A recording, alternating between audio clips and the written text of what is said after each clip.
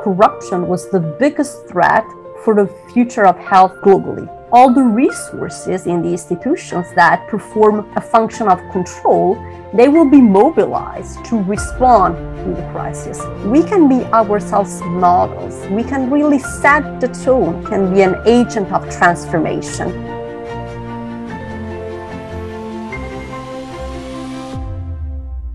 Valentina, welcome for one more session with me, Leopoldine Geronimo, your host. This is Thinking Through with LJ, and today we are going to get deep into what you have been explaining, teaching us all, myself and the audience. We want to lean into the anti-corruption best practices in global policies. In our first episode, you gave us the concepts. You made it clear that corruption is corruption, yes, universally, but it is different everywhere. What people perceive as being corruption in the US may not be the same in Mozambique. On the second episode, you introduced the legal aspect of it. We took the example of the US, UK, and France. So today, how would you introduce the topic, and welcome? Thank you so much, Leo. It is a pleasure to be talking to you again in this third episode of this anti-corruption series. What I would like to discuss with you is, number one, the content of a robust, a strong anti-corruption program, and then we'll probably be even more practical and mention situation of crisis and how corruption plays a role in crisis. The COVID crisis, UN programs, one in particular, and we will end the episode with a very positive message, an encouraging message. Well, I hope it will be an encouraging message for all the people listening to us today, and how we can really play a role individually and collectively in the fight against corruption. We definitely need positive endings. Since we started, you had one pending aspect. You were discussing the complete measures that corporations have to put in place to prevent the anti-corruption, which also has to do with setting policies. And would you like to start right there, the measures that guide corporations embracing the anti-corruption policies? Absolutely.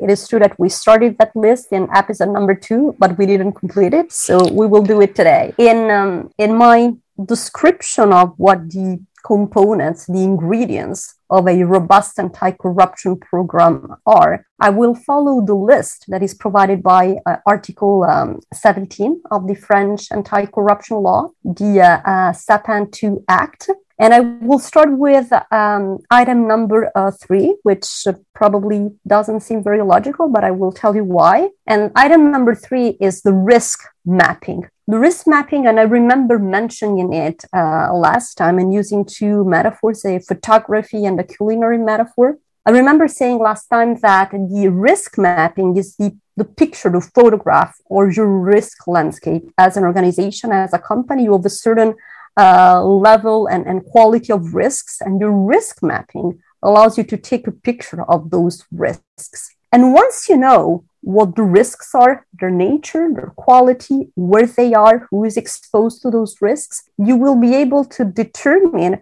what measures you need to take to tackle those risks, to address those risks, to mitigate those risks. Once you have your picture, the picture of your risk landscape, you will be able to determine the quality and the quantity of all the other ingredients of your anti-corruption program. This is why I'm starting from number 3, the risk mapping.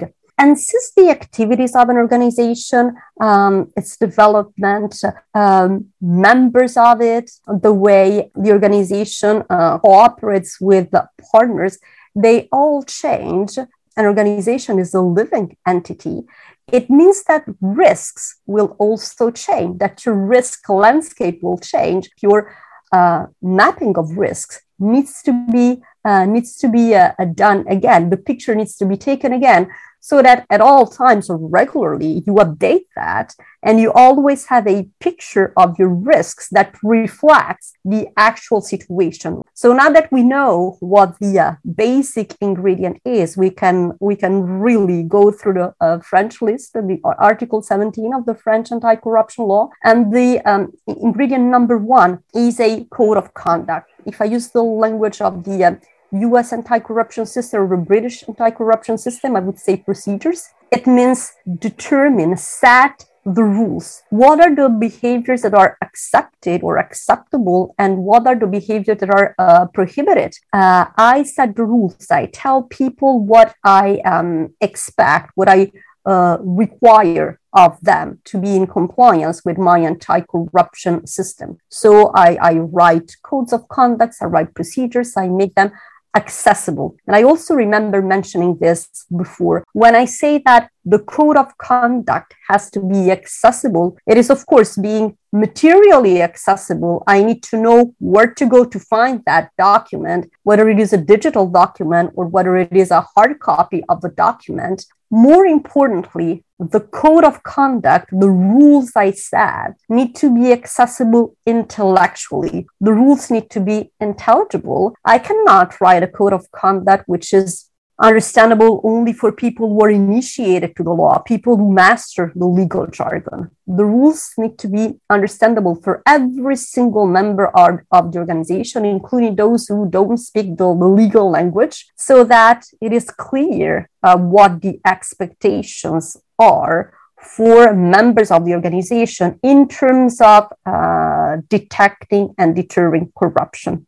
And then ingredient number 2, item number 2 of the French list is the creation of whistleblowing channel. We mentioned this before. We need to give people tools to escalate information that pertains to any breach of the law, as well as information that pertains to corruption. Episodes of corruption need to be escalated by members of the company. Members of the organization need to feel empowered and to become agent of transformation, and also by sharing the information. In France, the protection of whistleblowers was already quite strong thanks to the 2016 anti-corruption law. And now, given a law was just adopted in France, it is even stronger, the legal status, legal protective status of whistleblowers. And this law was the result of the transposition into internal law, into French national law of a European directive. So in Europe, we have a strong legal framework to protect whistleblowers.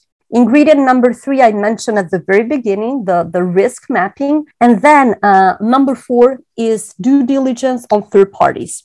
Your obligation is just to assess, to be aware of the risk of corruption to which doing business with that third party exposes you, and then to take measure to mitigate, to control that risk.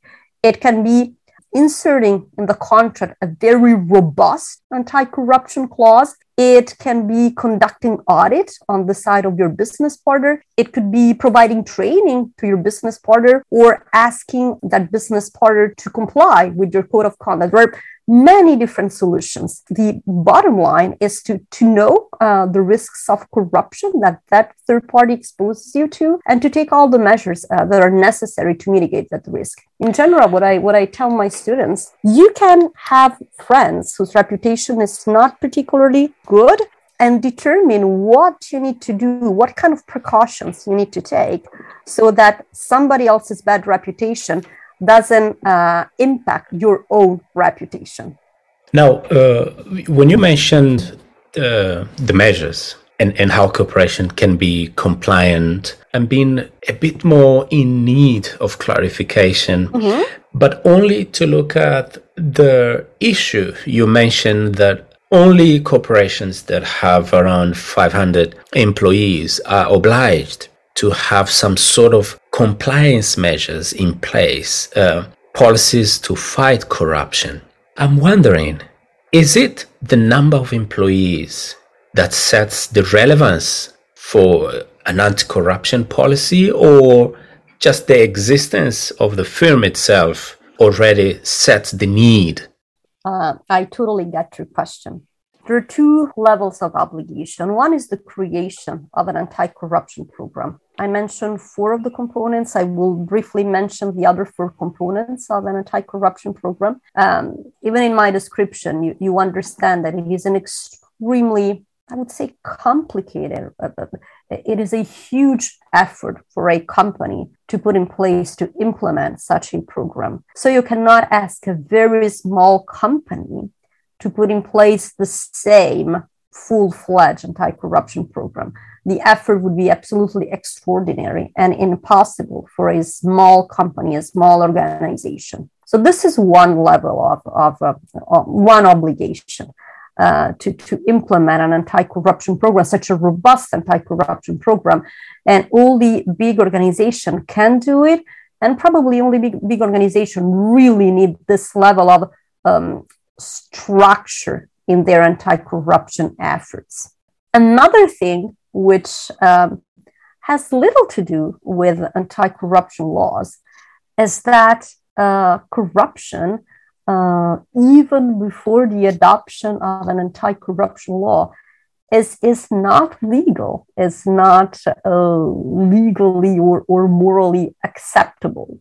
So when we say the French anti-corruption law, the British anti-corruption law, the US anti-corruption law, we are not saying before the adoption of that law, companies could corrupt the way they wanted or be corrupted. We are just saying there is an additional level of obligation. There is an additional layer of request, I should say, another requirement from the state to companies and to organizations, to public and private entities, which is not just to refrain from corruption, but it is to actively take measures to prevent corruption. The situation in terms of refraining from corruption or prohibiting corruption is the same before and after the anti-corruption law. Corruption is absolutely not acceptable legally and morally, as I said before. But with anti-corruption law, we are asking organizations to be active, to play an active role in detecting and preventing corruption. This is really the revolution, even in the mindset, to ask companies not just to not do something because it is against the law, but to really take action and to become agent of transformations in addressing that issue. That is definitely what I needed to know. And I think it's a good step forward to the COVID case. Taking the example of COVID, could you then relate Leo, corruption? Just a second. Okay. Can I just very briefly mention the other components of the anti-corruption program? And I will be super quick. I promise I will do it. I will do it in 1 minute. There are 4 additional ingredients. One is accounting controls.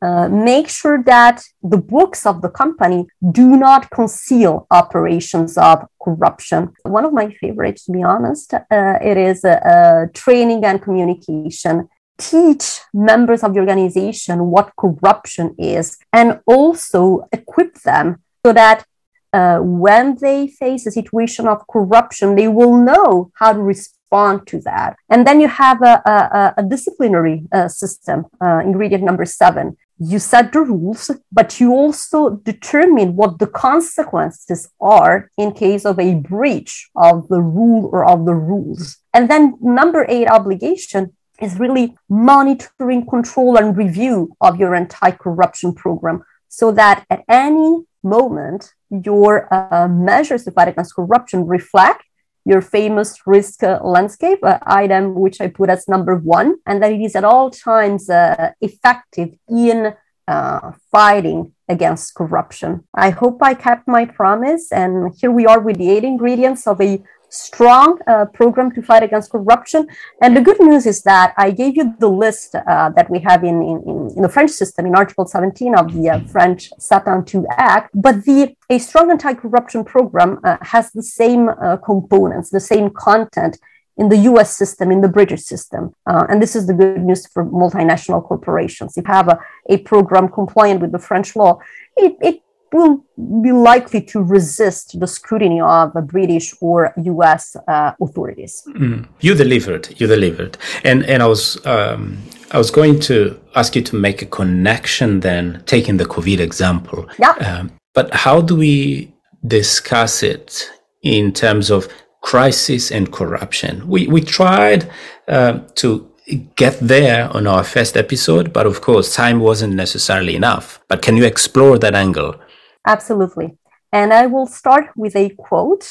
What I am about to read was pronounced by the president of GRECO, Group of States Against Corruption, who said, as governments face successive waves of the COVID-19 pandemic and still need to react quickly, they frequently resort to extraordinary measures. Despite the exceptional situation, it is crucial that governments act in full respect of the law and base all their actions on the principles of transparency, oversight, and accountability.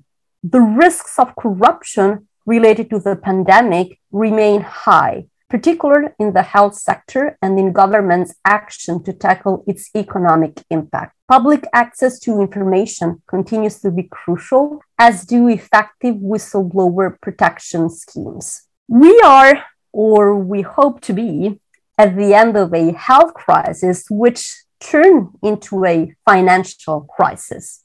Transparency International releases its report at the beginning of 2021, and it highlighted very limited progress in the fight against corruption in 2020. Progress was limited, as I said, and more than 2/3 of countries score below 50 in the Transparency International Anti-Corruption Index, which means pretty low score. And the root cause for this limited progress was identified as being COVID and the health crisis.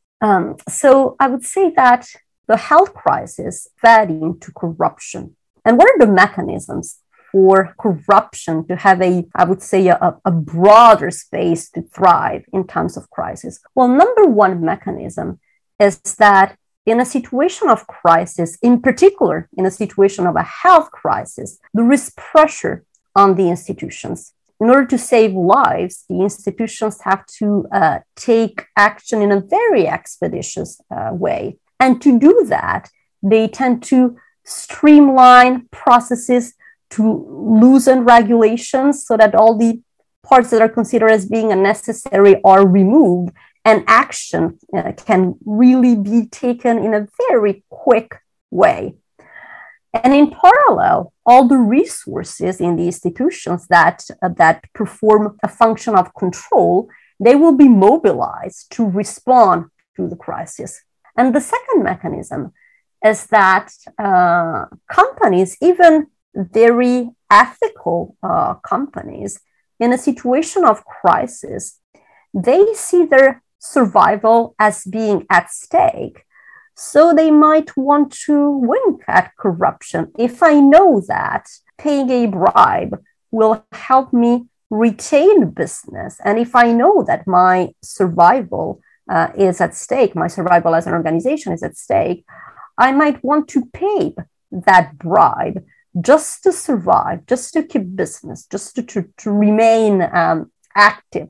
These are the two mechanisms that are loopholes that open that door for corruption in a situation of crisis. And as you can easily imagine, in a situation of health crisis, countries' health systems are already fragile, weak. They will be even more penalized, even more impacted by the crisis. There is really a vicious circle in which you start with a situation of crisis, you insert a mechanism of corruption, and you end up with an even worse crisis. Transparency International published an article whose title was "How Corruption is Making People Sick." And in that article, it quoted another article of a medical journal in which it was said that corruption was the biggest threat for the future of health globally. Let me just try to explain the mechanism of corruption and the health crisis. You start with a situation of crisis in which you have people dying and sick people. You insert corruption in that. For example, you ask people to pay a bribe to get a PCR test, or you buy bad quality masks just because the supplier paid a bribe. So this corruption will make the situation even more difficult. So you started with people dying and sick people. You have corruption in that circle, and in the end, you will have even more people dying and sick people. So this is the role that corruption plays in a crisis, in a health crisis. Of course, the examples I provided are very simple. But again, as much as corruption can be a very sophisticated system or can take very sophisticated shapes, the very basic mechanisms are always the same. But now you could ask me, well, I am in a situation of crisis. I need to save lives. I need to streamline processes. Otherwise, I will never be able to respond to the crisis in the way I should. So how do I respond to the crisis and at the same time preserve and protect my efforts to fight against corruption? There are a couple of ways in which you can strike that balance. Number one is to make the new processes, the streamlined processes, the new rules and regulations temporary. You determine that they will be effective only for 3-6 months, and then you review them.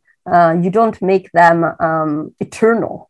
Because the risk is that an anti-corruption culture, a culture of compliance, an ethical culture takes years to build.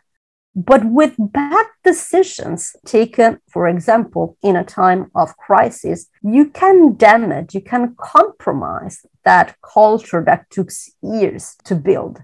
And that is the risk you don't want to run. You want to preserve your efforts. You want to preserve the results of your efforts to fight against corruption. And the second solution is represented by the best practices in general to fight against corruption. Number one is access to information. And I think that you somehow mentioned that in the Mozambique case you quoted before. Access to information, it means to make information open, public, transparent, accessible to people. And when I know that what I do, for example, a procurement process, when I know that what I do will be known by other people, I will probably refrain from corruption because I don't want other people to know that my ethics or my morality or my legality are not impeccable. That's exactly what you don't want other people to do. And this is why I said at the very beginning of the series that corruption is by nature a hidden phenomenon. And then the second best practices is to promote integrity and transparency. Even in companies, try to share documents, information on procurement, conflicts of interest, final beneficiaries, risk mappings, audit. For confidential information, of course, you keep them confidential, but try to share with a good number of people so that any wrongdoing might be detected. And the third best practice, and here I am again speaking about whistleblowers, is really to encourage citizens to share information and to empower people, to let them know that they can really be agents of transformation. And when they share information, when they put their lives at risk, you will protect them. The oil for food scandal. Yeah. I think all the questions I've been asking you were to warm up. This is probably where I wanted to land. The oil for food scandal, and you categorically said that this would be a good case for us to dive into, and it will allow us to understand the nuances behind global best practices to tackle corruption. So yes. Tell me about it. And your approach is the right one. When we talk about corruption scandals in the past, it is not just to do some kind of intellectual exercise or to blame organizations. It is really to understand what was not right and what could be done in the future to avoid finding ourselves in the same kind of situation. This is really the approach, the attitude we should have, a very humble and learning attitude to prevent these situations from happening again. So the UN Oil for Food program was a program started in 1996 by the UN Security Council.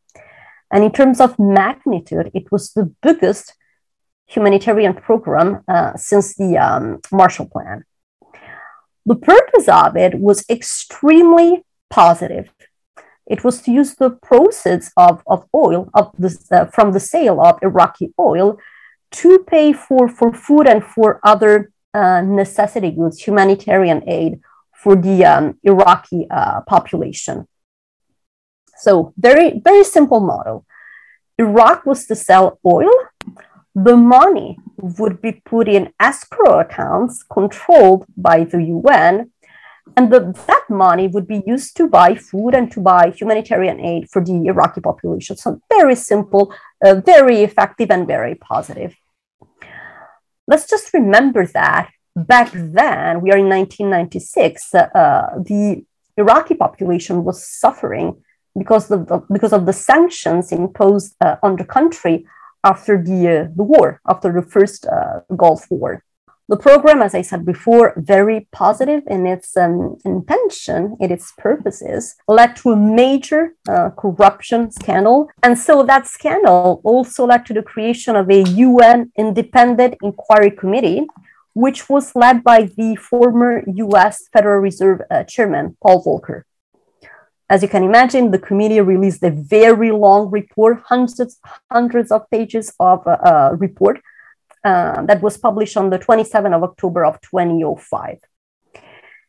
And according to the report, the number of companies participating in corruption was around 2,000, which means around 50% of the companies participating in one way or another in the UN Oil for Food program were also involved in corruption, in paying kickbacks, in paying illegal surcharges to win contracts.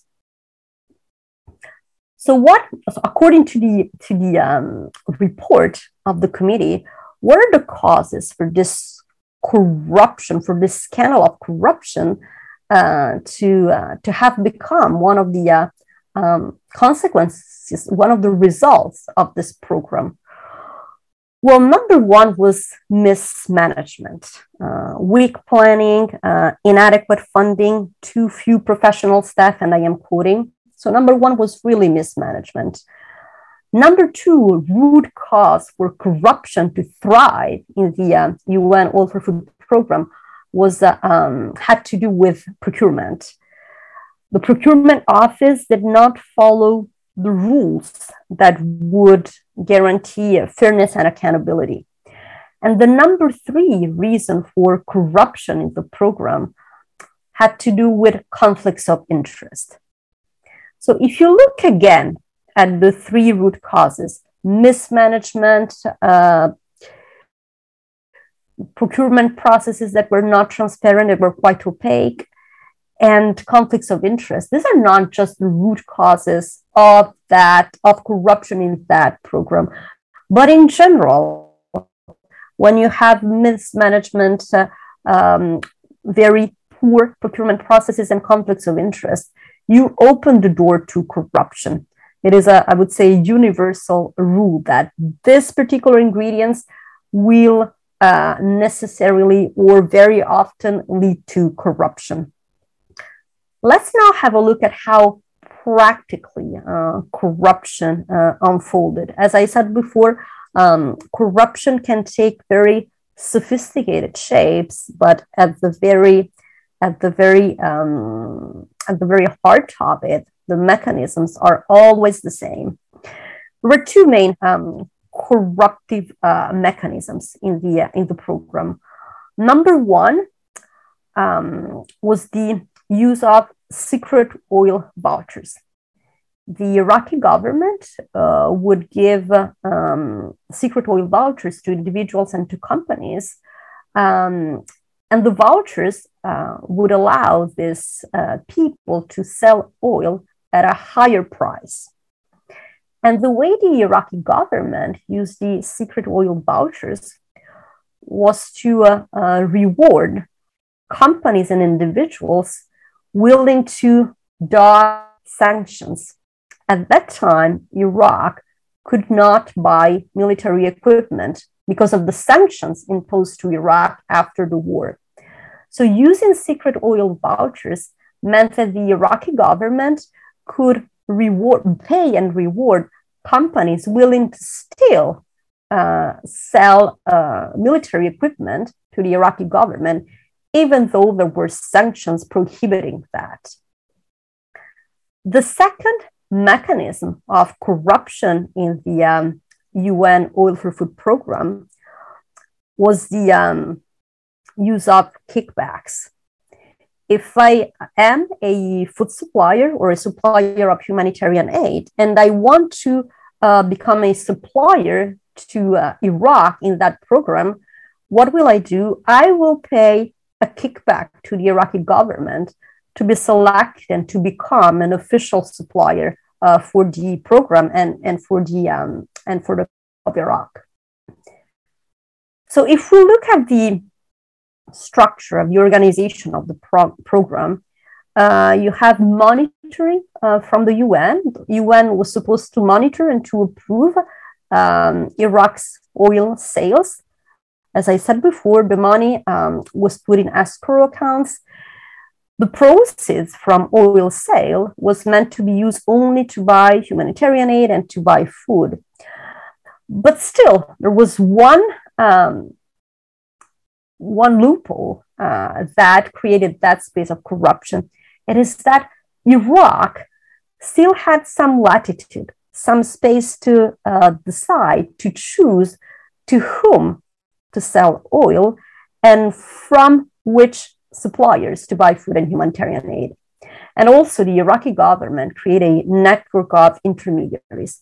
And this is what, sorry to use this expression again, but I think it makes sense to open the door to create a space for corruption. Beneficiary of oil vouchers, since I said before I would mention countries, were in Russia, in France, 15% of them, China, Malaysia, Syria, US, Switzerland. So lots of companies and lots of countries involved in this scandal. But as I said before, we need to learn from these situations and not just judge them. So let's have a look at the recommendations in the report to see what could have been done differently and what can be done differently in other UN and not just UN programs to prevent situations of corruption. One of the recommendations was to create a position of COO, of Chief Operating Officer in the UN, to coordinate UN programs. And another recommendation was to create an independent oversight board, again, in the UN, and then to foster better clarity in UN operations, in particular in purposes and criteria of UN programs. Of course, to promote better coordination between different UN agencies. And also, as we saw, that mismanagement was one of the root causes of corruption in the UN Oil for Food program. One of the recommendations was to strengthen the quality of management practices in the UN to try to attenuate, to eliminate that situation of mismanagement, which can be at the origin of corruption. This was one of the major cases, and I was really curious when you introduced it to me. But now I think we are at the point that we can connect the past cases, the Oil for Food program, and the COVID, the corruption scenarios in COVID. And we see that there is a correlation that we don't seem to learn a lot from the best practices, even if the bigger report, the 600 pages report, comes with full of details to what to do, how to improve, and the recommendations that you also gave. Luckily, the policies these days are already stating the measures that corporations have to fulfill, but the international organizations such as the UN usually have their way around to escape from scandals, right? Such as the case in Haiti a few years ago, because of the natural disasters there, and Naomi Klein, a journalist writer, that she's very detail-oriented in analyzing the shock doctrine, that in this crisis, private companies, the big organizations, come in to take power and reshape policies that do not necessarily result into intended or expected results from the side of the beneficiaries. I do not want to get into the detail if the Oil for Food program worked. The design sounds really great. We will have to go back into that and research, but we'll obviously add a link to that particular page and the articles you shared. How do we move forward from there? There's a lot of negativity, not because we are trying to be negative, but because the case itself, it's deep down negative, right? It's corruption. Corruption affects everyone from every angle, although benefiting a very few handful, maybe governments and private entities. But then the tone at the top, how leaders can inspire and shape ethical behaviors. Exactly. This is my good and positive message for the end of the series. And I will start again with a quote. Judge Goldstone, member of the UN committee and another member, said, "Crucially important in any organization of this size is a culture of discipline and accountability."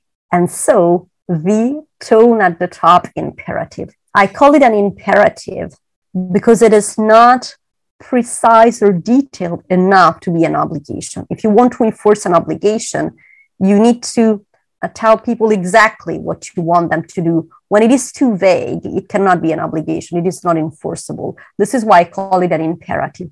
Tone at the top, in French, we say the commitment of the top leadership. So why is it an effective recipe for success in the fight against corruption to ask the top leadership to commit to the fight against corruption? There are two reasons for that.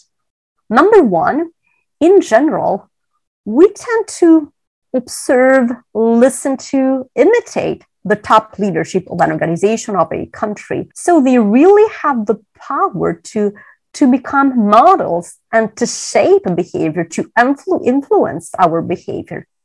And reason number two is that the top leadership, again, it could be in an organization, it could be in a country, they make key decisions.